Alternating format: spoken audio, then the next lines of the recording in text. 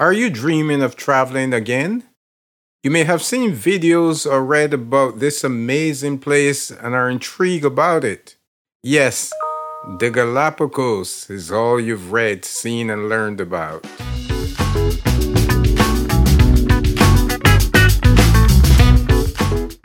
Hello and welcome to Tripcast 360, the podcast of lively banter about travel, tourism, and entertainment. This is Michael Gordon Bennett coming to you from Las Vegas, and I am joined, as always, by the Barbados Flash via the snowy Big Apple, Dave Cumberbatch. And you can hear him laughing in the background. But today's show is the adventure of all adventures. It's arguably the single most unique travel destination on the planet. For those of you who remember your high school or college science classes, Charles Darwin back in 1859 became famous for a book about these islands entitled The Origin of Species. The book has since been the seminal studies on evolution. And our guest has actually been to the Galapagos Islands, and we'll bring her on in just a moment to discuss her magnificent journey. Dave, I think you're going to want to get on that boat and head over, man. Yeah, I'm all ready to go. She has traveled there. She knows it. She understands it. And apart from that, she's a very good travel writer. So I'm all excited to hear what she's probably out there. If I know her, she's probably out there dancing with the penguins, trying to give them a glass of wine, trying to feed the turtles, which we all know is illegal as hell. But but no, seriously, she's an environmentalist too, so she's not going to mess with them. She didn't bring the trash over and leave it there like some crazy Americans would probably do. So yeah, you can hear her laughing in the background too. I'll bring her on in just a second. Hey, before we get started, I mentioned in last week's podcast that yes, we have a new administration, for those of you who have been living under a rock. And, one of the things that Joe Biden did immediately was introduce some travel restrictions. And I mentioned we were going to discuss them, but as I started reading up on all the travel restrictions from places around the world, we could spend 10 hours just discussing that. So I'm not going to get into the weeds too much on that. Just know that the travel restrictions for Americans coming from places around the world in terms of, having proof of a negative COVID test before you arrive in the United States is applicable to U.S. residents of the U.S. as well if you're coming from an overseas destination. Everything else, just go to the State Department website, travel.state.gov, and get the rest of the information, because I don't want to get bogged down. But those restrictions that were announced apply to Americans coming back to the U.S. from Europe and Brazil and places like that as well. So don't think they don't apply to you. Michael, I'll tell you something. The United States is late in that effort. The rest of the world had those restrictions long ago. That if you come in there, you must get I think it was a 72-hour COVID test report before you can enter. Yep. Why were we just letting folks in the United States without? I think you know the answer to that question. There's some guy hanging out down in South Florida. I think you know who he is. I'm not going to say his name on the air because I don't want to give him any more airspace. But yeah, I think you got it. But yeah, I think that that goes into a long way. But it looks like we're starting to get a handle on the vaccination part of this, which I hope and pray we can get back to some travel, at least domestically, sometime this summer. If we can do that, that will be a major win-win, but we can't ignore the rest of the world either, because their issues with the pandemic actually affect us. Certainly. So, that's that. Anyway, let's jump into today's topic. And before I jump on that, let me do my typical, housekeeping notes. You can catch our podcast, Tripcast 360, on our website, tripcast360.com, but we're also available on every single podcasting outlet you can think of, from Spotify to iTunes to iHeartRadio to Google. We're on all of them. So subscribe, share, like us, leave us some comments, tell us what you think. If you have any suggestions for topics, we are glad to hear them. And so we invite all of you to join us. And Dave, why don't you hit them with our social media handles? And yes, we're on social media. We're on Facebook, the Instagram, Twitter, and LinkedIn.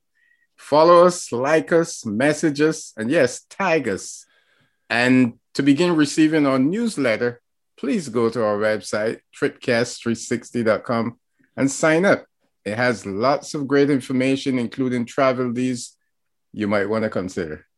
And lastly, I know we've been promising for about 2 months now our photo of the month contest. We are working on that. We haven't forgotten everything that's happened with COVID and the massive amount of illness throughout the country over the holidays kind of slowed us down as well. So we're working on it. We promise we'll get to it.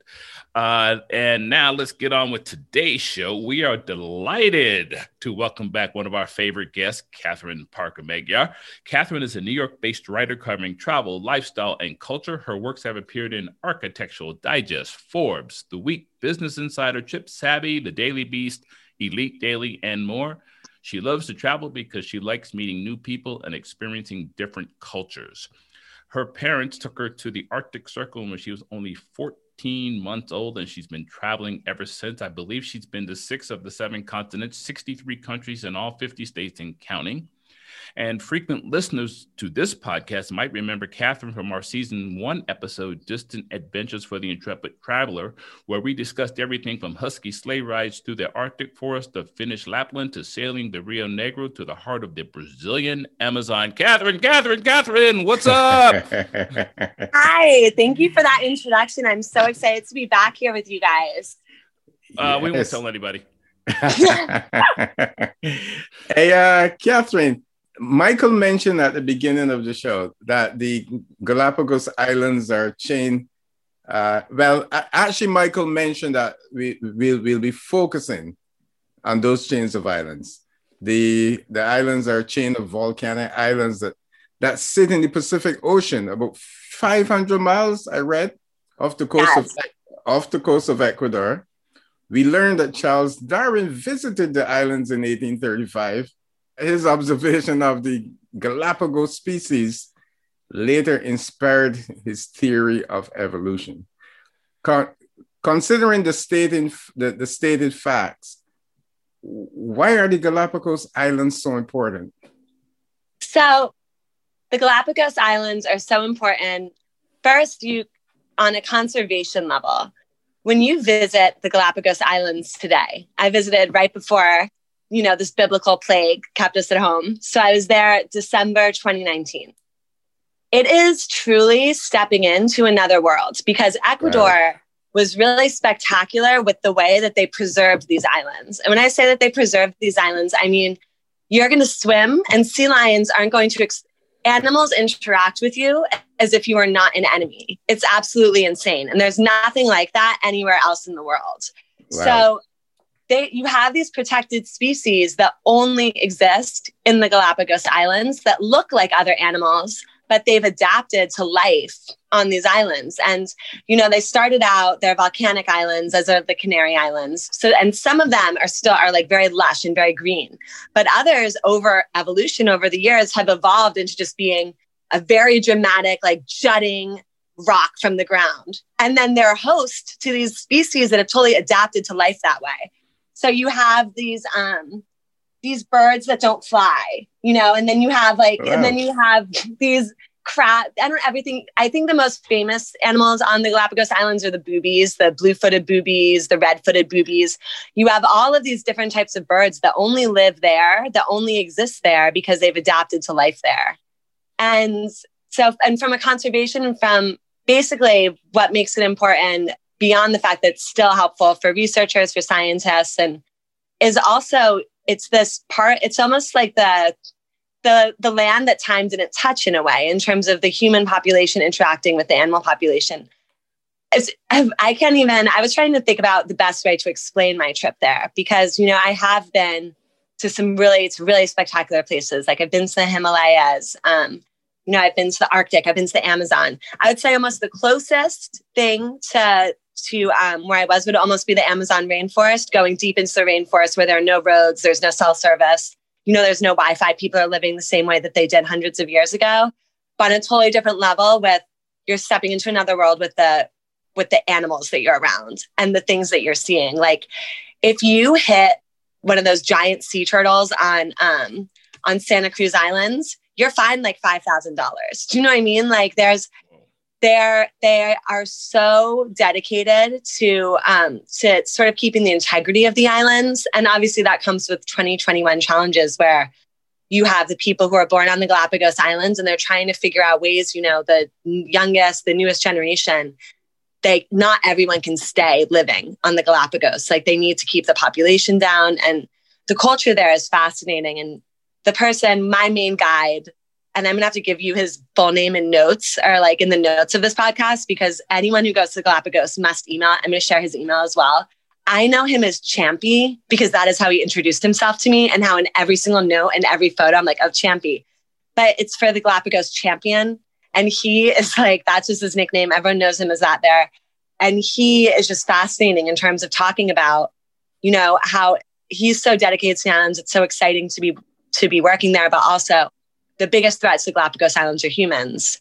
And how are we going to protect it moving forward? And I don't know if we could touch on this later, I guess, with a little bit about how travelers, we'll go into the whole like economics of the place too. Cause I've been to I think certain places in Africa have done such a wonderful job with their game reserves, okay, it's going to cost a premium to visit this place. And that's because it shouldn't just be the right of any human to just go trample there. Do you know what I mean?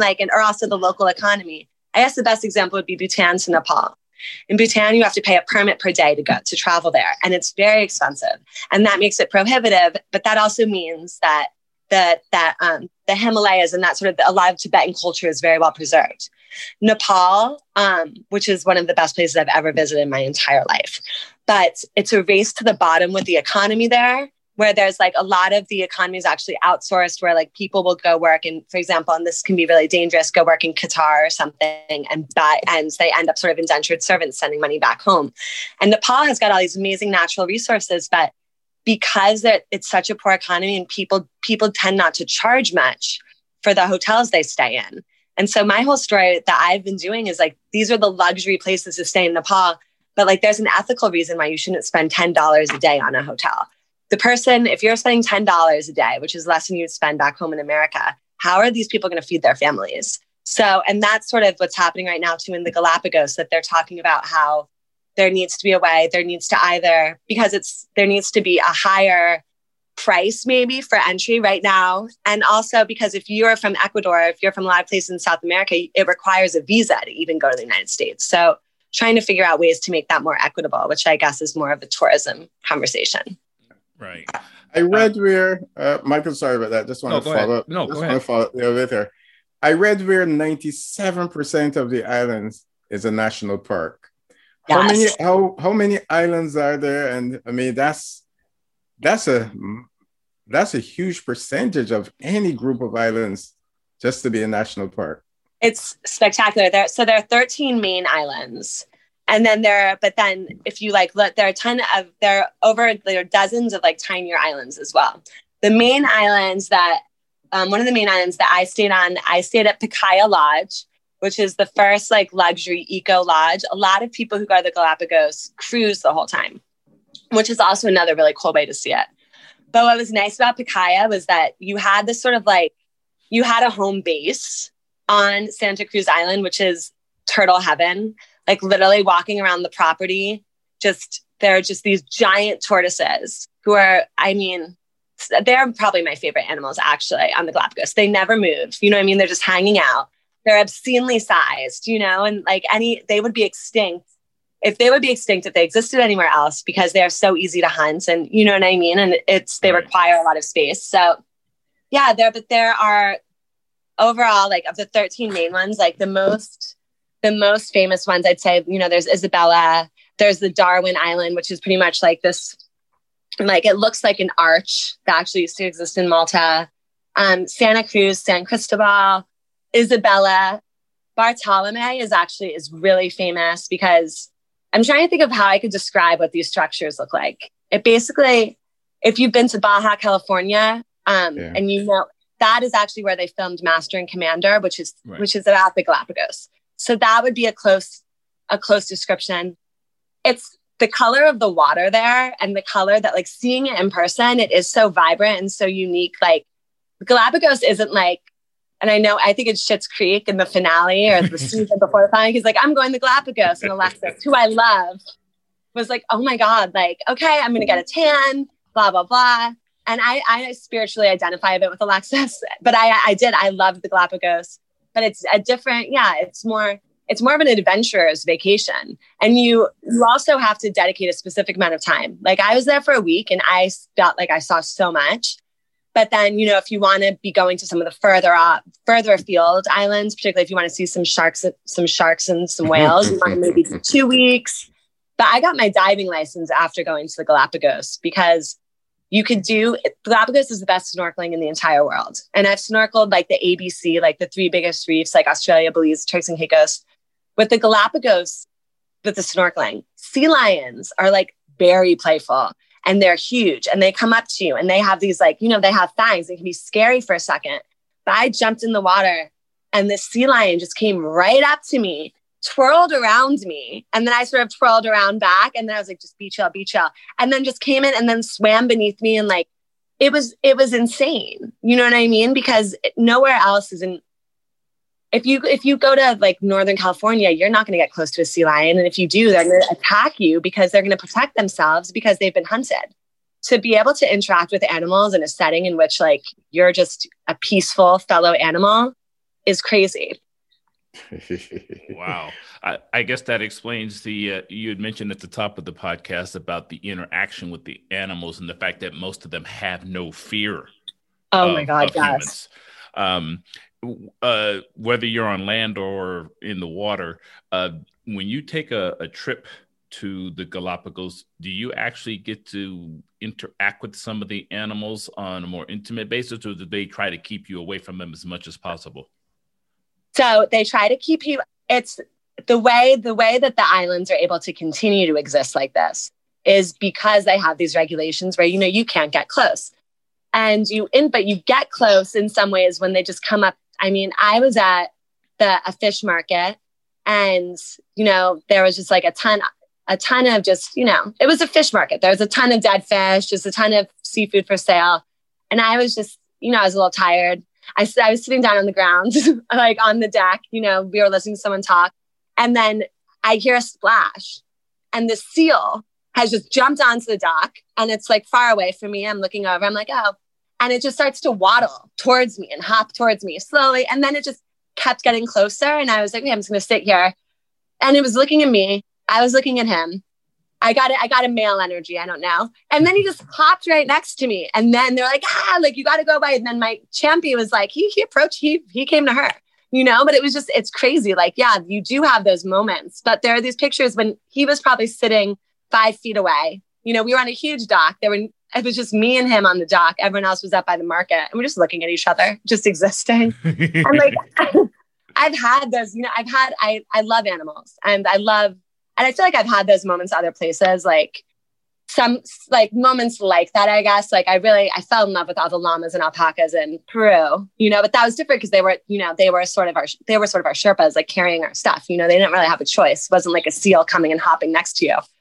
But it's more like you get these quiet moments. There's no Wi-Fi, which I think is such a spectacular situation, but there is and I'll tell you more about where I stayed because I think that actually the trip I did could be ideal for people who want to go to the Galapagos, but they might be a little bit nervous about maybe they get seasick, maybe they don't know which cruise to take. I think it's a cool option, but you can walk around. I think that we were on Floriana Island, but there are all these crabs, right? And they're on the rocks and they're bright red and looks so beautiful because they're only a couple colors in the Galapagos. There's like the blue sky and sea, and then there's white sands. And then occasionally there'll be, unless you're on one of the lush islands, which are younger, the green islands are younger.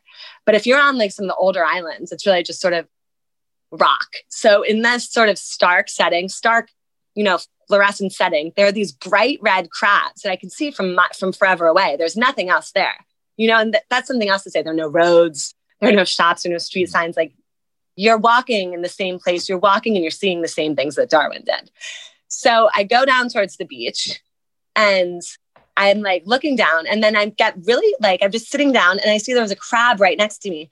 And I need to send you guys this video, but he's snacking on a piece of fish. But watching him dine on this, I was like, this is like me. I don't know. This is like me having like sunflower seeds. I don't know. This is me snacking. Like, you know what I mean? He would like stop, look up at me, continue snacking. And it's just, yeah, you get these quiet moments that with animals that it just made me think so much about how we've so fully colonized the rest of the world, where you're not going to have most animals are now, they're going to run away from you because we have decimated them. But then like, even just snorkeling, like I would be in a school of fish and the fish wouldn't dart away, be like swimming through fish. Right. And I love scuba diving because I do feel that you can have more of those experiences, particularly if you go deeper. But in the Galapagos, it's just everywhere. If you love animals, the Galapagos Islands they're just heaven, and you get to observe them in the wild so close to you. Like we would just walk by. They're called magnificent frigate birds. They look kind of like they've got these huge red gobbles on their necks that they open up their wings and it expands like a balloon. And then they do that when they're mating. You get to see so many crazy animals will do, as we know as humans, so much to set themselves apart, or when they're mating. Do you know what I mean? Like, it's like, oh, well, this is a regular bird, but he's got this little swag he can do to attract other birds. And you just walk by, and he's not private at all. Yeah, no. It's, what I would almost compare it to is in Kenya when we were on safari, and we would drive up in our Jeep to and I saw like a warthog and a zebra like sleeping. There were a couple lions that were just like taking a nap next to me. They look at the Jeep and then they look away because the Jeeps are part of the landscape there. So it's like, I described it. I remember being like, okay, well, the dating life in the Kenyan, in the African bush is just like, downtown New York City, just hearing about all the different types of people, all the drama that's going on, the hierarchy, the rankings. But I was like, God, it's like, we're just dropping in on their dinner party. We don't have much to provide. Like we're a machine, and that's what it's like in the Galapagos, but you're on foot or you're on flipper. So right. It's just, it's the next level. In the Galapagos, I noticed that I think it was a picture of you with, I think you had booties on your feet to protect the environment or something like that. I saw that picture somewhere. I think it was yours, but kind of tell us what Ecuador does to protect those islands from man. I mean, I know there's like 200,000 or 300,000 people that go there and visit every year, but they have some pretty stringent requirements about what you can and cannot do there. Yeah. So just from an overview perspective, they restrict the amount of people who arrive per day. Like you need to get a separate permit to arrive in the Galapagos Islands. And when you are on the islands, whatever cruise you stay with, you're going on, or whatever hotel you stay on, they have a very specific schedule about when each person is visiting each island. So they're going to make sure. So say they have, I'm not a good math person. So you had 1,000 people, which is not how many they had. But there'd be no way that there'd accidentally be everyone at Darwin Island on the same day. So what requires a little bit of advanced planning with the Galapagos is say you have, and I don't think you really need to have a cherry picked itinerary of what you want to do. You might have to stay on for 2 weeks because if you're going to go with one cruise, they're only permitted by the government to visit it at a certain time on a certain day. So that level of scheduling is something that they do. Another is that the fees for littering, you can't bring anything onto each island. You step foot on these islands and the whole time you're with a guide. There's no I'm just going to cruise around and just chill on. Nobody's picnicking. You're with a guide the whole time and you have to stay with the guide. And it's very much I would describe it as islands that are open for walking safaris. That's how they preserve it to the extent that they do. And then beyond that, the cost, if you can be charged up to $5,000 if you do anything that injures any of the animal residents on the islands. What Ecuador is actually such an interesting case study because between the Andes, the Amazon, the Galapagos, really for for Ecuador, really the Amazon and the Galapagos. Like they started doing this economic preservation before, like a long time ago. You know, like Darwin visited in 1835, and and for a country that is, you know, like a lot of countries in South America have struggled economically. For a country that has struggled economically to hold on and prioritize the environmental conservation at a time when it would probably be cheaper for them to put a Hilton, you know what I mean, on Darwin Island, next to Darwin Island. So there's that level. And then also I think that the main way that they preserve it is by the scheduling with the cruises and the licensed cruises. So, but what that does too is that it means you don't want to, like going back to Schitt's Creek, this isn't a beach vacation. You want someone there who's going to be able to guide you through the history a bit and give you context. And I think that what they're trying to do a little bit, and they're trying to work it out, is that I sort of brought this up earlier, like what should be the cost for the permit to visit? Because the long-term goal there is that it's going to cost a little bit more and they're going to have fewer visitors. Because right now they don't have a ton of visitors, but I mean, I compared it to Bhutan, like there isn't the barrier for entry of visiting is like people should be paying $75 a day to be there. Do you know what I mean? Like right now, I don't even know if it's $20. And they're trying to limit the number of boats the number of cruises, because that affects it, you know, like the trails from the boats. Mm-hmm. So that's sort of the way that they do it. I think the main way, there are no hotel, like some islands do have hotels and they do have restaurants and that's where people live.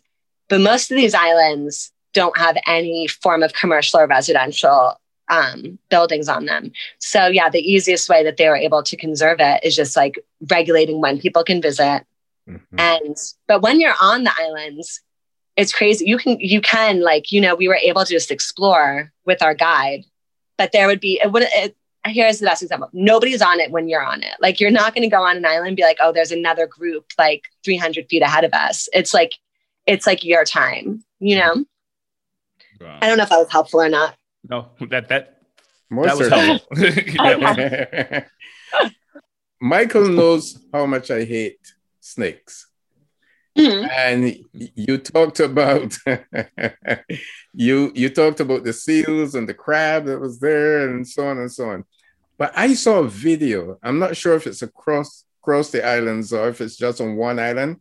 Where they have these killer snakes that literally go after the iguanas.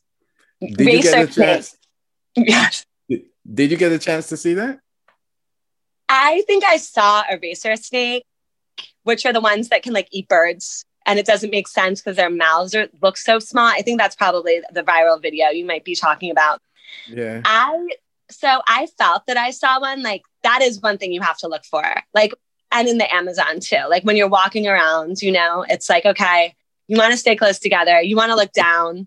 And you also like, you kind of want to see where you don't want to accidentally step near one. Yeah. So I think someone had seen one on one of the islands. We sort of moved away, but I heard one. But I never saw, I mean, I feel like a snake situation is when you don't really want to see with your eyes. Like it was like when I was in the Amazon and I was like, I really wanted to see one. And I wanted to see like a killer snake. I remember my guide, Edavan, was like, Katie, that's not something that's like wanting to like see a shark when you're in the water. Like, no. But yeah. Come on, guys. You don't want to see the anacondas in the Amazon jungle and the snakes on the Galapagos? Oh my God. Not at all. I wanted to see a jaguar so badly in the Amazon. I saw one actually in Belize. They have this place. It's called the Belize Zoo in Kaya, which Belize Zoo, I think sounds like it's really a conservation and like animals that are wounded or animals that have been captured and then released. And I saw a jaguar up close and I'm like, I know why expensive cars are called Jaguars. Like they're so sleek. They're so beautiful and vivid. And there are a ton in the Amazon. And we would do these nature walks where I'd walk around with a machete and like my boots. And actually in the Galapagos, like when you're talking about what I wore, what you should wear, I would just say pack like it's going to be colder and warmer than you would think, but you don't have to like invest in as much gear, you know, where if you want like wear lightweight layer things. But in the Amazon, I was dying to see a jaguar, and one of my guides, Alex, was telling me a story about how he grew up in the Amazon rainforest. Like he grew up 300 miles from from Manaus, which is like the closest city. And he was having a barbecue with his mom and dad and his brother, and like a jaguar. He heard jaguars like in the forest, and his whole family did. And then they were starting to descend, and then they ran down and jumped into the river and flipped over a canoe and had to hide under a canoe while jaguars were standing on top for hours. Yeah. That's crazy. I know. Okay. That's my predator story. But then I don't know. People don't have any estimate for how many exist in the wild because they're so hard to find. They're so hard to see. Oh yeah. They're reclusive. Yeah. Like tigers. I did see a tiger in Nepal once, which was really cool. But yeah, there are no real predators in Galapagos. Yeah. You know something that's scary when you mention tigers right now? Back in the 90s, I think I told you I used to run one of the production facilities for the Travel Channel out of my office in Los Angeles. And one of our producers managed to book a tiger onto the set. Now imagine you're on a TV set and there's a 500-pound tiger sitting there. I walked out of my office, came down, and I remember our co-host Tracy. She was so afraid of the tiger. Was literally 5 feet behind her when they were doing the segment of the show. And I saw that animal and saw how big it was. I said, I'm going back upstairs to my office and closing the door. That animal was huge when you see it that close. And it's amazing to me because, I did Nepal in the fall of 2019 too. And, I did it a month before. I was in Nepal the month before I was in the Galapagos. But I have this ring that I wear, which is so funny. It's like a tiger ring. But now, because seeing a tiger in the wild, number one, we all know what a tiger looks like, sadly, from like times that they have been in captivity, and like they're so bright orange and so loudly colored. And the jungles of South Asia where I was in, I saw it in Chitwan, I think, or Bardia. No, it was Chitwan. And I'm like, how in the hell is this thing going to camouflage? This place is like bright green grass. It's so open. And then there are some rivers and some like yellowish sand. And I'm like, nothing here is orange. Like, I don't understand. So there we were on this bank on the shores, and someone was like, there's a tiger across the river. And meanwhile, my friend Jack, who he runs the safari camp, was so excited. He's like, you have to see a tiger. You have to see a tiger. So we're waiting for like 30 minutes, and people are like, okay, it's right there. I'm like in the binoculars, I'm looking, and I can't see anything. And then like an hour later, they're like, oh, it's on the go. And then it starts to move. And it was like this like fluorescent orange knife through the grass. But when it's not walking, it like blends in so much. And they need so much space. The reason it's hard with tiger conservation so important, like, I don't know, like some people require castles. Like a tiger requires like so many square miles to itself. Like talk about no new friends. Like tigers are like, I will not exist if another tiger is like in my house in this part. So hard to see. But yeah, that was, and then with Tiger King, I really still want to do a story called Tiger Queen, like seeing the tigers in the wild and all this stuff. But it's cool. Yeah. All right. Personal question. Why did you go to the Galapagos in the first place? What was what were you thinking? Because it's on my bucket list, by the way. So I just, want to know your thought processes about why you wanted to go there. So the reason I'd always wanted to go to the Galapagos Islands, and I think this is actually going to be relevant for people looking to travel now after the pandemic, is that I do feel like there are certain places in the world that are just that are so distinct to where they are and the history there. And oftentimes I find that if something becomes iconic and everyone sort of knows about it as this thing, I've been to 64 countries. I have never been to a place that people are like, this is spectacular, that's like world renowned, and it doesn't live up to it. Like, and in my opinion, like the Galapagos Islands are up there with the Himalayas in Nepal, the Great Wall of China, you know what I mean? Like the Trans-Siberian Railroad, like, but it's also but beyond that with the Galapagos, I had always had it abstractly as something I wanted to do. I'd actually never been to South America before what year was this? I think it was literally 2019. And it's so funny because in Europe, my friends in Europe would be like, it is literally your backyard, and they're always going to Argentina. And a lot of Europeans do go to South America. And I don't know why I hadn't been. And that, as a travel writer, that was a goal of mine for that year. I was like, I'm going to explore South America. I'm going to see what this is all about. And it started out, I went I sailed the Amazon River in Brazil, which was really cool. And then I did the Amazon and it was amazing. And I was like, I got to do more. And then I went and I hiked in the Andes in Peru. And then I'd heard so much about Ecuador because Ecuador has more bird species than like all of Europe. And like, there's a lot, I love intercountry gossip. Like I love going somewhere in Sweden and being like, what about the Danes? Like I love hearing the stereotypes and like hearing people sort of chirp about one another. And yeah, like in the Amazon, Brazil is the largest part of the Amazon, but Ecuador is like, we have the most geographic diversity. So then I started researching a bit more about Ecuador.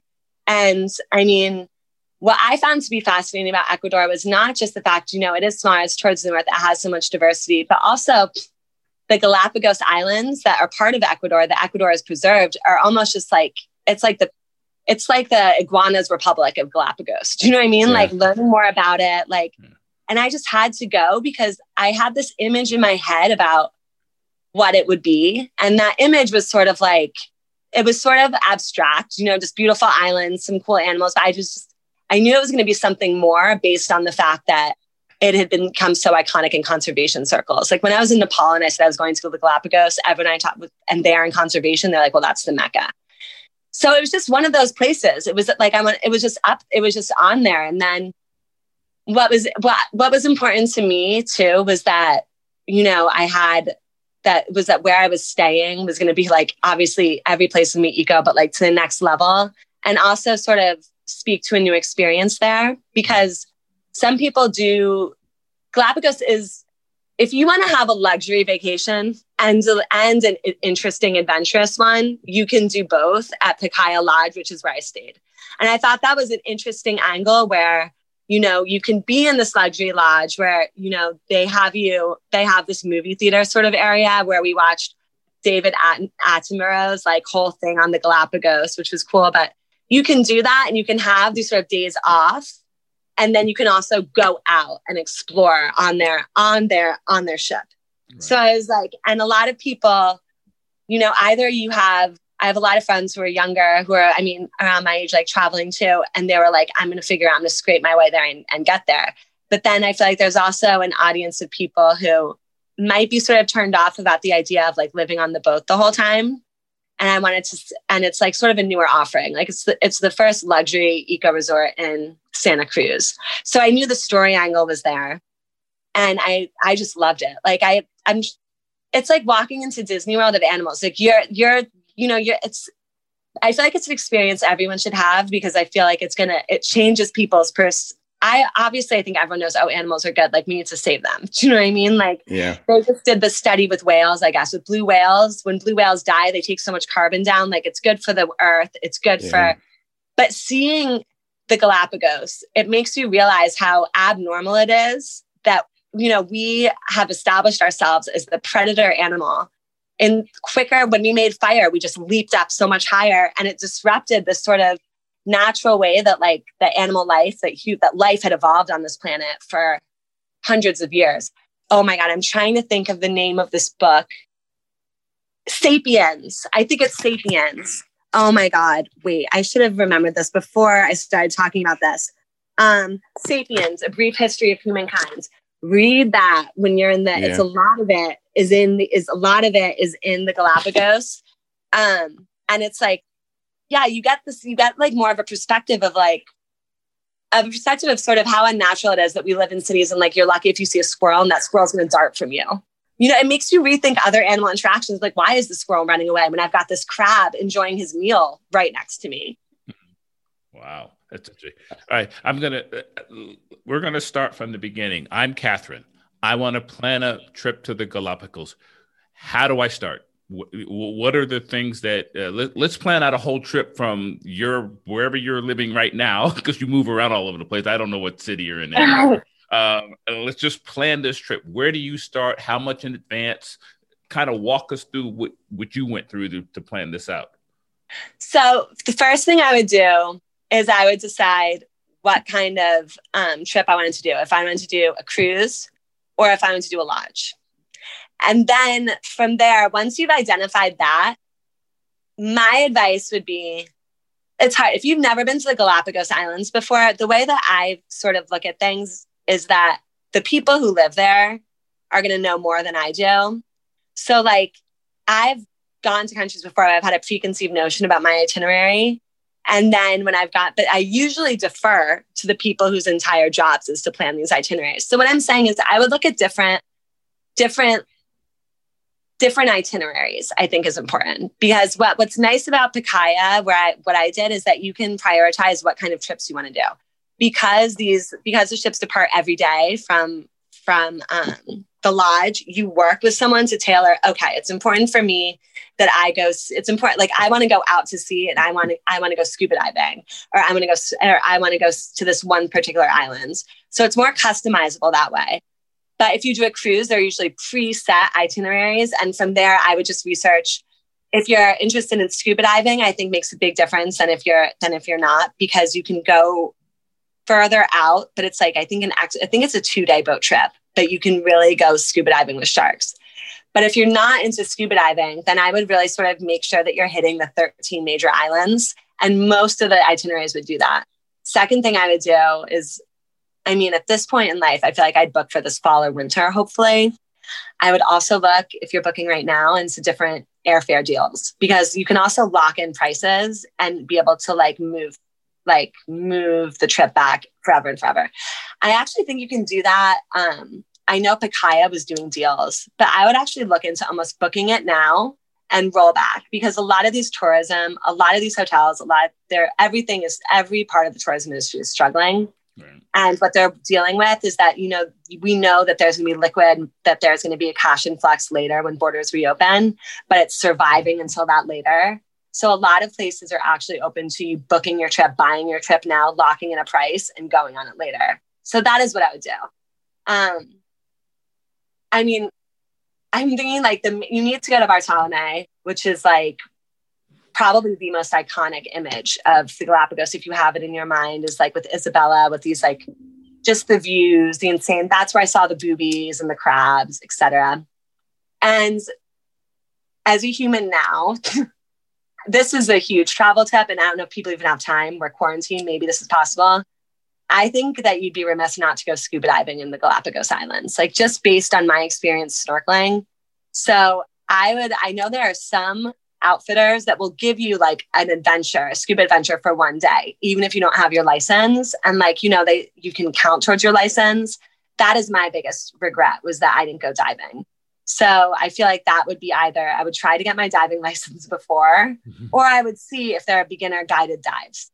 Right. Just because, and what I saw snorkeling, I was like, I got to go further down. But yeah, if I were planning it for today, I'd probably truly realistically book it soon, because it is an expensive trip. It's expensive compared to just, it's not like a weekend in Paris or a weekend at the beach, So, and you have to, it's quite easy to get your permit. It's almost like getting your permit to go to Kenya. You fly into Guayaquil and you get it at the airport. Oh, and I would book a stay in Guayaquil for a couple days, 3 days. It's a really cool city. People usually fly through Guayaquil or through Quito, and I recommend Guayaquil. So yeah, that's what I would do. What is what is social life like on there, and how difficult is it to get residency there? Is that, I would imagine, there's some control by the government, and so I'm sort of curious about the food. Is there a traditional Galapagos dish? Oh, just one thing. Stay at the Hotel Del Parque in Guayaquil. That is the best, one of my favorite hotels I've ever visited, and it's close enough to the airport. Oh, okay. Okay. So if you're in I would say where I saw the most human culture would be in Santa Cruz, which is where Pacaya is. Yeah. And yeah, that's like the food is like, sort of like traditionally South American, like traditional Ecuadorian food, I would say. And we didn't go like, what was cool was because, we were staying in this resort versus like, I guess, I'm sure if you're on the boat with guides, you also get a sense of the culture. But, everyone who lived there, a lot of people either like split their time between like Quito or Guayaquil and the Galapagos. There are a lot of people who are in tourism who will split like 6 months. But there are like some nights of the week in downtown Santa Cruz, there are like these like all like cool outdoor, pretty much everyone is dining outdoors and almost just sort of like a little street dining fare. They're cool. I saw like some cool art galleries. There are a lot of people who've lived in the Galapagos Islands for generations. And it's not easy to move there. Like it's very difficult to sort of live there on a permanent basis because they're trying to discourage people. Because it's such a precarious balance with keeping these islands the way that they are, that having more human residents, even though like you also need that for the restaurants, you need that for the airport, is difficult. So the biggest thing I've been hearing of and been talking about is how they're trying to entice people or how they're going to deal with the human population keeps growing. And like the people who live there now are having more and more children.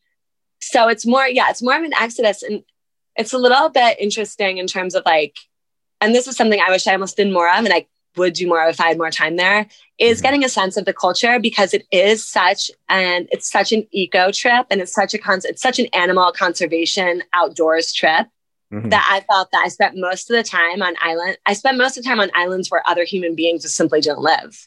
Yeah. So, but everyone I met was like super, super cool. The passion that people have there, people know why the Galapagos is the Galapagos. Like there's a lot of pride and island pride. And like, this is the most special place on earth for like life. You know what I mean? For human life.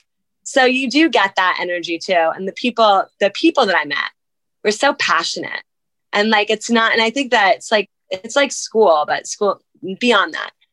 It takes, I can listen to someone like Champy was describing how the pacaya was called the pacaya because this organism that was like 530 million years old. And suddenly I'm emotionally invested in it. And he like, I don't know, he preached a lot about like island mindset. He's like, in the Galapagos, we don't have everything. He's like, he told me I need to pack with an island mindset. Cause I always end up bringing a big camera. But I feel like the bigger the lens, the bigger the jerk. I never end up using it. But he was like making fun of me. He's like, Katie, you've been wearing the same jacket for a week. He's like, but you have all these options. And I was like, I know, I didn't know. He's like, you need to have an island mentality.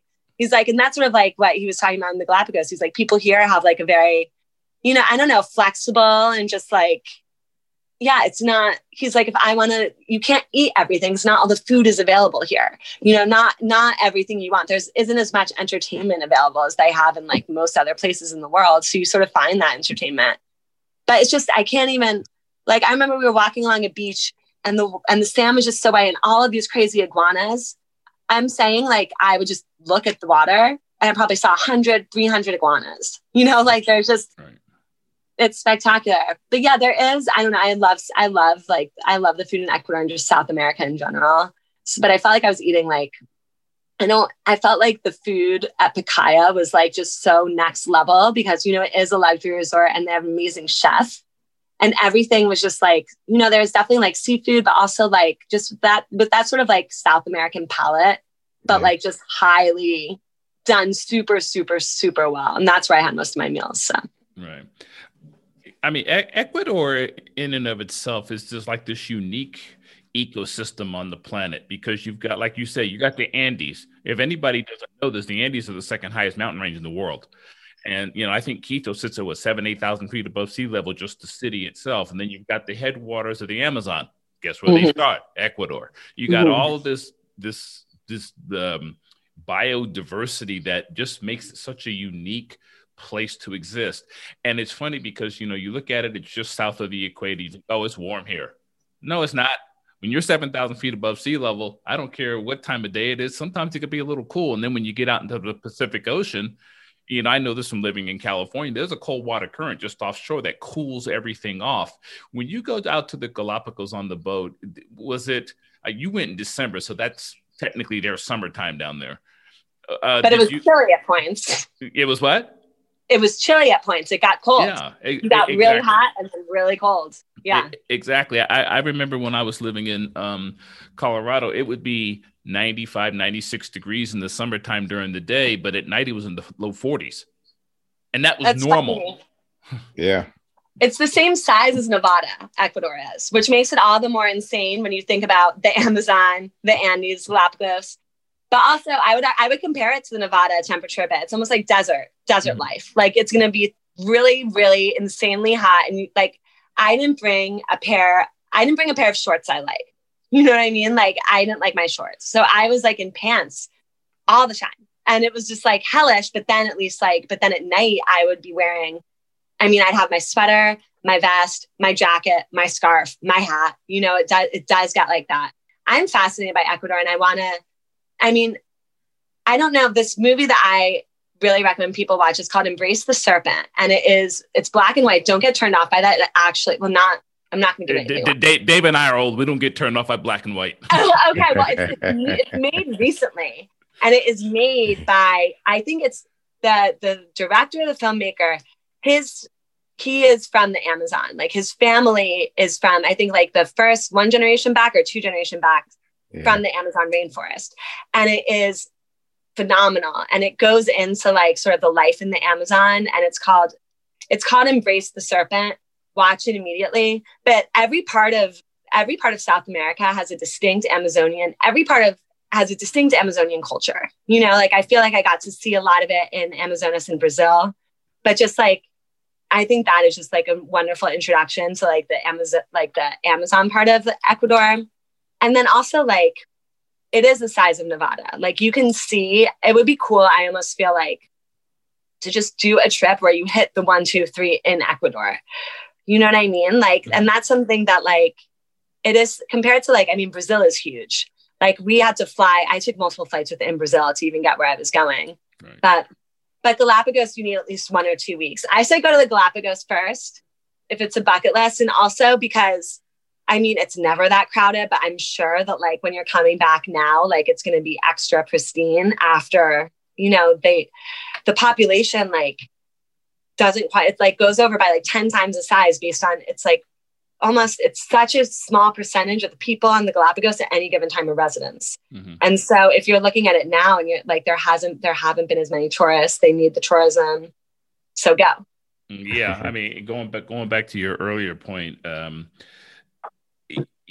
tourism is either first, second, or third top industry by country in the world. Every country is either 1, 2, or 3 in terms of their number one industries. And when you see a country like Ecuador, which quite frankly is probably extremely dependent on tourism, and then we're going through this pandemic, those people have got to be suffering economically. And the funny thing about all that is that they're able to deal with their suffering a little bit better than us Americans, who are spoiled by having every damn thing. I know. I find that to be, and I know you guys are in the industry, so you fully understand this, but people can really dismiss travel as a 1% luxury. And is something that, and I also blame a little bit, even though I think anything that gets people to travel is good, because I think travel ultimately is, to quote Mark Twain, I think it's fatal to hatred, bigotry, narrow-mindedness. Like, you can't have this perspective of the other, and like, it's impossible to travel, I feel, and not recognize another person's humanity in a way. Right. And so I think it's so important on that level. And I feel like with the influencers, it can get such a bad rap, but it's like, it's not only important, I think, for the development of humans in general. Like, you need to get out of your own bubble. You need to recognize the world is big. With the Galapagos, for me, and I had always been interested in like environmental conservation and all these, but it's almost like seeing firsthand evolution. It is like you sort of get the sense of you're going back in time 200 years, and this is what it was like then in terms of how animals and humans interact.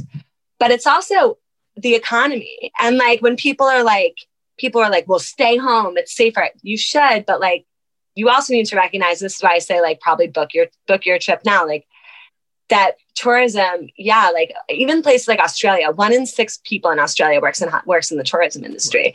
Like, even places we don't even think are impacted, but I was in Dominica in 2018, which is one of my favorite Caribbean islands ever of all time. So they're called the Nature Island. They've got 13, they've got 8 of the Caribbean's 13 active volcanoes. And what's fascinating is, a lot of the indigenous people of the Caribbean were wiped out because the conquistadors came, and Spain essentially said in 1536, if you capture a Carib, they're your slave, they're yours. And so places like Barbados that are really flat and Anguilla, very flat, that culture didn't survive. But Dominica is so mountainous and has so many rainforests and waterfalls and volcanoes that they did. And population still exists today. And I went to they opened a museum, the Kalinago Heritage Museum. And they were we have survived floods, hurricanes, conquistadors, and it was fascinating and so cool. And now basically after, I forget which hurricane, they're horrible, but after 2017, some of the cruises stopped going to Dominica. And they, my driver, Norma, who was also my guide, and the people I talked to at the Kalinago Center, their lives were just directly impacted, even more so they had to rebuild their homes from the hurricane. But then it's I'm making a third of what I used to make. So I think, travel has a human cost too when you're not doing it. So I can't wait to be part of the next wave of people that's going to be go, you're working remotely. You've been home forever. We don't know what's happening in the world now. You can't be I'll go to Kenya in 5 years when I've saved up. You can't now. I feel people can't take for granted the opportunity to travel. So. Yeah, no, and it's sad. I just heard from a friend of mine. I think she was going on a Viking cruise someplace in Europe. They've been paying for it for 5 years, and now she can't go. We'll give you 100% toward the next cruise, but who knows when the hell that's going to be? Because I think the rest of the industry is going to recover faster than the cruise line industry. Well, I think that the government needs to step in, honestly, because that's asking a lot of private citizens, who a lot of them have lost their jobs, to be okay, we need to keep this afloat, but in the same way that we should be paying our artists and our creatives, you know what I mean? The Berlin artist grant was so amazing. It was okay, you're covered. I think that at this point, I think we've seen that small government, whatever. Thank God we're free of Trump, but we've seen what it's when government doesn't care, and it's terrifying. And I think that there needs to be more. I think that my most encouraging things when I've worked with governments and tourism agencies is seeing how hand in hand they are with the local owners, with the local hotel owners, with the local operators. And ultimately, for a lot of these places, the hospitality drives the entire economy. Turks and Caicos, they're our only export is happiness. So if that is your only export, I feel like governments need to step in more for the people who are driving that economy. That's true. Well, you've given us a guided tour to the Galapagos Islands. You've given us a wealth of information, and I gather from this conversation that you probably would agree that the best vacation to the Galapagos is a cruise vacation. Am I correct? So here's the thing. I actually really like the Pacaya because you can do both. When we were talking about the culture, you can do the Santa Cruz, you can go into town, you can have that experience, but you can tailor it a bit more. My ideal vacation would be this. Go to Pacaya for a week, get to do do the loop of the main nearest islands, go out on their expedition for a 2-week trip and go dive in. I would do a mix, or the cruises are good too. I don't know. I would consider doing. I would consider tacking on getting your diving license and going on an expedition later. But I don't know. I'm loyal to Pacaya because I did. Okay. So now, when you say cruise, just we're not talking about the traditional cruise with 3,000 passengers on it. Describe what a traditional cruise to the Galapagos. Try that again. Galapagos looks like. It looks like nothing that you're thinking about when you're thinking about a cruise. It's not a steamliner. It's not you've got a movie theater on there and you've got, thousands of, it's not a floating suburb. You know what I mean? Right. It's really, they have smaller groups of passengers. So for the Pacaya, their boat, right, which was just so great. There were 10 of us on there. you know, and that was it. Smart. Maybe we had 12 people, but it was still like, it was like a beautiful ship where it was like, we had a hot tub on the top and like a whole diving area, but it's much smaller and it's much more one-to-one. And when you do any cruise in the Galapagos, they don't allow like 100 people on Isabella, like, you know, just to walk around. So it's always going to be more intimate. And I think that it also, if you are someone who's like rearing to go and wants to go like diving and seeing everything, you also have these options where, yeah, it's going to be a longer trip. I guess the thing I'd compare it most to is I did a cruise. It was technically a cruise in the Amazon. And it was, but I think, you know, people call it like eco cruises, eco adventure cruises. And I think that sort of summarizes it really well. Because, I mean, you could do a really luxury cruise in the Peruvian Amazon. You know what I mean? You can be on a place that's going to be, but when it's an eco adventure type of program, it's going to be much more like you're going on like jungle walks, you're going on the island. It's much more catered towards like getting you off the boat and exploring. Yeah. And it's smaller and it's more educational. And in these situations, I think context makes it more interesting. And I got some people are like, well, I don't need educational, like, but even the Amazon gets boring if you don't have context. You know what I mean? Like I would, so yeah. So I feel like where the cruise industry in general in the Galapagos can attracts a lot of people who are sort of more adventurous, less prissy. You know what I mean? Like a little bit more willing to stay at sea. And the Pacaya is a luxury opportunity for that. And if you're spending more time there, then I think it's good to have like, it was cool to explore the island of Santa Cruz and like get to know that one island better. Cause you know, you've got the downtown and then there's like a really cool mist that happens in the Galapagos. It's like this cool fog. And then we would drive up to the top of the mountain, the top of this hill where we were that overlooked the rest of the islands. And then like the fog would clear and it was just beautiful. And it's fun. It's fun to have more time on some of the islands that are inhabited. It sounds like somebody needs a return trip.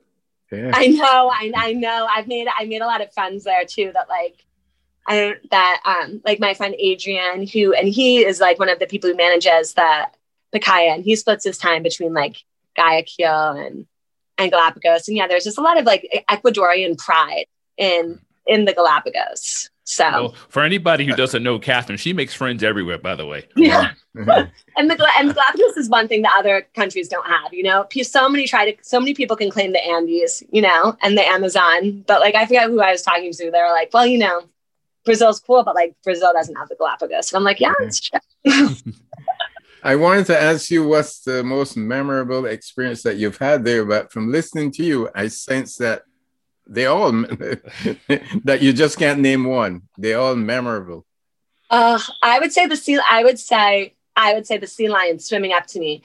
You don't think this, but they're terrifying. Like, so I'm in the water and this animal there's something up to like 300 pounds comes directly at me. And I was like, Adrian was near me. And he was in the water near me. And I was like, okay, I'll be whatever. But you just have to like be chill. But so I was trying to be chill because I feel like that's sort of the move is like, if like you are around a big ant, but then it was playing, it swirled around me and it swirled under me. And then I left and Adrian was like, oh yeah, like he liked you. They were just saying hi. And like, I don't know. I don't know if anyone else has had a sea lion come up and dance with them underwater. Like that was crazy.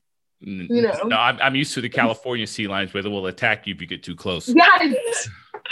I mean, if you go to San Francisco and you're down at the harbor there and stuff like that, and you see all these sea lions just sitting there laying on the dock, you don't dare get close to them. No. And I actually got close to them when I was at Pebble Beach at the golf course, because you know they come out of the water and they sit there sometimes right on the beach while you're playing golf right next to them, and one of them kind of looked at me like, "You're not getting any closer to me." Yeah, no, I mean respect. Like I was close to one, and I was like, if we were in a fight, they would win. But I do want to note that it looks like nowhere else. Like some of the water looks like the Hawaiian cobalt blue, but then you'll turn a corner and it'll be like literally like aquamarine, but like fluorescent, like bright blue. Like it's not just one sea. Like there's the gradient colors of the water, the colors of the islands, like, and they were all volcanic. And yeah, and just it looks like an Instagram filter. It looks like you know what I mean? It doesn't look real when you're going around. And it's one of those places in the world that, yeah, it needs to be seen to be believed. And not to bring it back to the Amazon, but Amazon is great. I think it's the best at night. But like just on like a sheer visual level, when you're deep in the Amazon's about its scale. You don't get the sense of almost where you are so much as in the Galapagos. Like you feel far away too. Like I remember, I thought the most remote island in the world is Hawaii. I know that's why I just like literally researched and wrote about it. But for me, the most remote island in the world felt like Darwin Island in the Galapagos. Like I felt like I was off the planet. So, wow. In the remaining seconds we have left, first of all, did we forget anything that you wanted to highlight about the Galapagos? Is there something we didn't touch on that you think is important that everybody needs to know? I don't think so. I feel like I babbled. Babbling is allowed. You've got some amazing experiences. And now because of COVID and we can't travel as often as we would like to, do you ever write any stories based on your experiences and the fantastic stories that you're telling us? Yeah. So I feel like there's always a desire for like what I call like evergreen travel stories. Like I feel travel is such a big umbrella, but like I'm not going to read a story about like the 10 best beaches in Turks and Caicos unless like I've got a flight booked. But like I'll read a story about, I like to read essays about like someone's personal experience there. Cause I feel like, and with people have talked a lot about this with like voices and perspective matter. I cannot offer a third person perspective on a place because I inherently am me going to it. And I feel like people want to feel like they were there. They want to meet. And for me, often those stories about people, like I did an interview with Danny Donnellan, who pretty much was very much involved in like saving traditional Caribbean sailing, like Caribbean sloop sailing in Grenada. And like stories like that are never going to go away. So I still get to do them. I think people are realizing that, like, I think it's kind of ridiculous how the New York Times canceled their travel section. Oh, that was terrible. Yeah. And I understand but I'm just like, people need to travel. Like reading is the original form of travel. Like I want to go so badly to Mongolia and Tasmania based on these stories that I read. I don't know, Tasmania, the story I read about Tasmania, I read it 13 years ago. And I actually just talked to like, I'm hopefully going to go next year if it is open, but like it stayed with me. And like, it's like how we talked about how also travel is good for you as a human. I think it's like good to like recognize that you are just like one person and like there's a huge world out there and like open your eyes to other cultures. And also like we're so stuck with ourselves at home. I don't need to read about like another white girl who's bored at her parents' house. Like I would rather read about something else. So. It made me swallow my own vomit. Reading.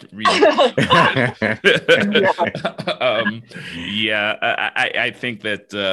I don't need to hear about that anymore either. The taste in my mouth. Anyway, I usually ask this question of people, but I'm afraid to ask it of you only because I know what we're facing. But what is next for you? I mean, we're kind of all sitting here waiting around, trying to figure out inventive ways to promote travel and tourism and promote getting back out and seeing the world again. And yet we're sitting on our behinds at home. In because of COVID, your case because of a snowstorm now. I mean, you can't do anything. So, I mean, I'm going to rephrase the question a little bit. What is your outlook for the rest of this year? When do you think that you're going to be able to get out and I won't say get back to normal, but start to do something? I think that fall, I think the earliest would maybe be September for me to start traveling. No. When I look at this year, like, I write about other topics aside from travel too, but I'm writing a series of I'm interviewing different like authors who are speaking at this book festival. And I just interviewed David Michaelis, who just wrote like the first single volume biography of Eleanor Roosevelt. If that made your eyes glaze over, it's actually really lit and really good. And like, it's really interesting. And he was like, and I was like, how have you thrived in lockdown? He's like, I feel like the pandemic has been somewhat of a gift for writers, but every writer I ask that question to, it depends. So part of me is like really looking at it as like, I'd ideally love to like sell a book proposal on my travels. So like part of me is looking at it as really trying to capitalize on my writing. I'm lucky I'm still writing. I know a lot of people who aren't, but like every month I have like 10 or 12 stories I'm doing. So I just keep plugging along there. And I think that travel, I've been invited on international trips and I've had to say no because I just don't. I've read enough pieces that are like, we don't have enough hospital beds. Like, don't come to our island and bring COVID and leave. Right. And I think as much as we need to promote travel, I do feel that, in my opinion, we are so close. I hope it's going to be September. Maybe it's a little bit longer. So I'm just trying to focus on writing and being productive. Until then, I'm going out to Wyoming in a week, and that'll be nice because I'll be able to like do more outdoorsy things there and continue writing about the West. But my friend Taylor Lorenz also wrote this thing for the New York Times. It was like, stop trying to be productive. She was like, we are also in a plague, like go easy on yourself. And I think I'm probably like a lot of people, because everyone is almost a freelancer now working from home, where I alternate by being like, I almost feel guilty feeling like the pandemic is going to end. What have I shown for it? Mm-hmm. You know what I mean? And then I'll alternate between being extremely productive. And then some days where I'm just like, you know, it's hard to be motivated when you can't leave the house. And I sometimes feel like busyness begats more busyness. Like I thought about my life before because I've struggled with deadlines and I'm like, I've got nothing going. Like I've got literally nothing to do. But it was almost easy for me to file a deadline in like a German airport at 2 a.m. on my way somewhere because you build it into your life versus I've interviewed this writer, Victoria Schwab, and she was like, you know, in quarantine, we have like a ton of time, but not a ton of inspiration. And usually we have a ton of inspiration, not a ton of time. So who knows? Yeah, I'm there with you. I've actually, it took me about 6 or 7 months to kind of get my legs under me after COVID struck, trying to figure out what to do. So I'm involved in a Spanish class now. So I'm trying to relearn a language that I spoke fluently as a child. Oh, cool. And I used to write screenplays, but I've been out of it for a while and I've got 3 stories I want to do. So I'm actually just signed up to start taking a class on writing screenplays. And I can do it all online and things like that. So I'm trying to find little things to kind of reinvigorate me a little bit in preparation for what's coming, hopefully, like you said, in the fall. But yeah, I find now that I'm able to like, oh, this is pretty exciting. Spanish, I remember some of these words or the screenplay. So yeah, I'm being inventive too. So, you know, and then doing this podcast for Dave and I is also one of the ways that we're trying to keep in touch with the industry we love, but we still can't, you know, do it. I love you guys are my favorite podcast. I love it. I love listening to it. Thank you so much. Okay. Okay. Wine for you. we didn't pay her to say that, by the way. We like to have fun, you know. That's what I think makes it exciting. Being informative, but at the same time being funny. Mm-hmm. Absolutely. Well, Catherine, we've had you on for an hour plus already, and I think it's time we let you go back to your boring life of shoveling snow. And you know, you're probably still in your pajamas. I know that's what everybody does. Yes.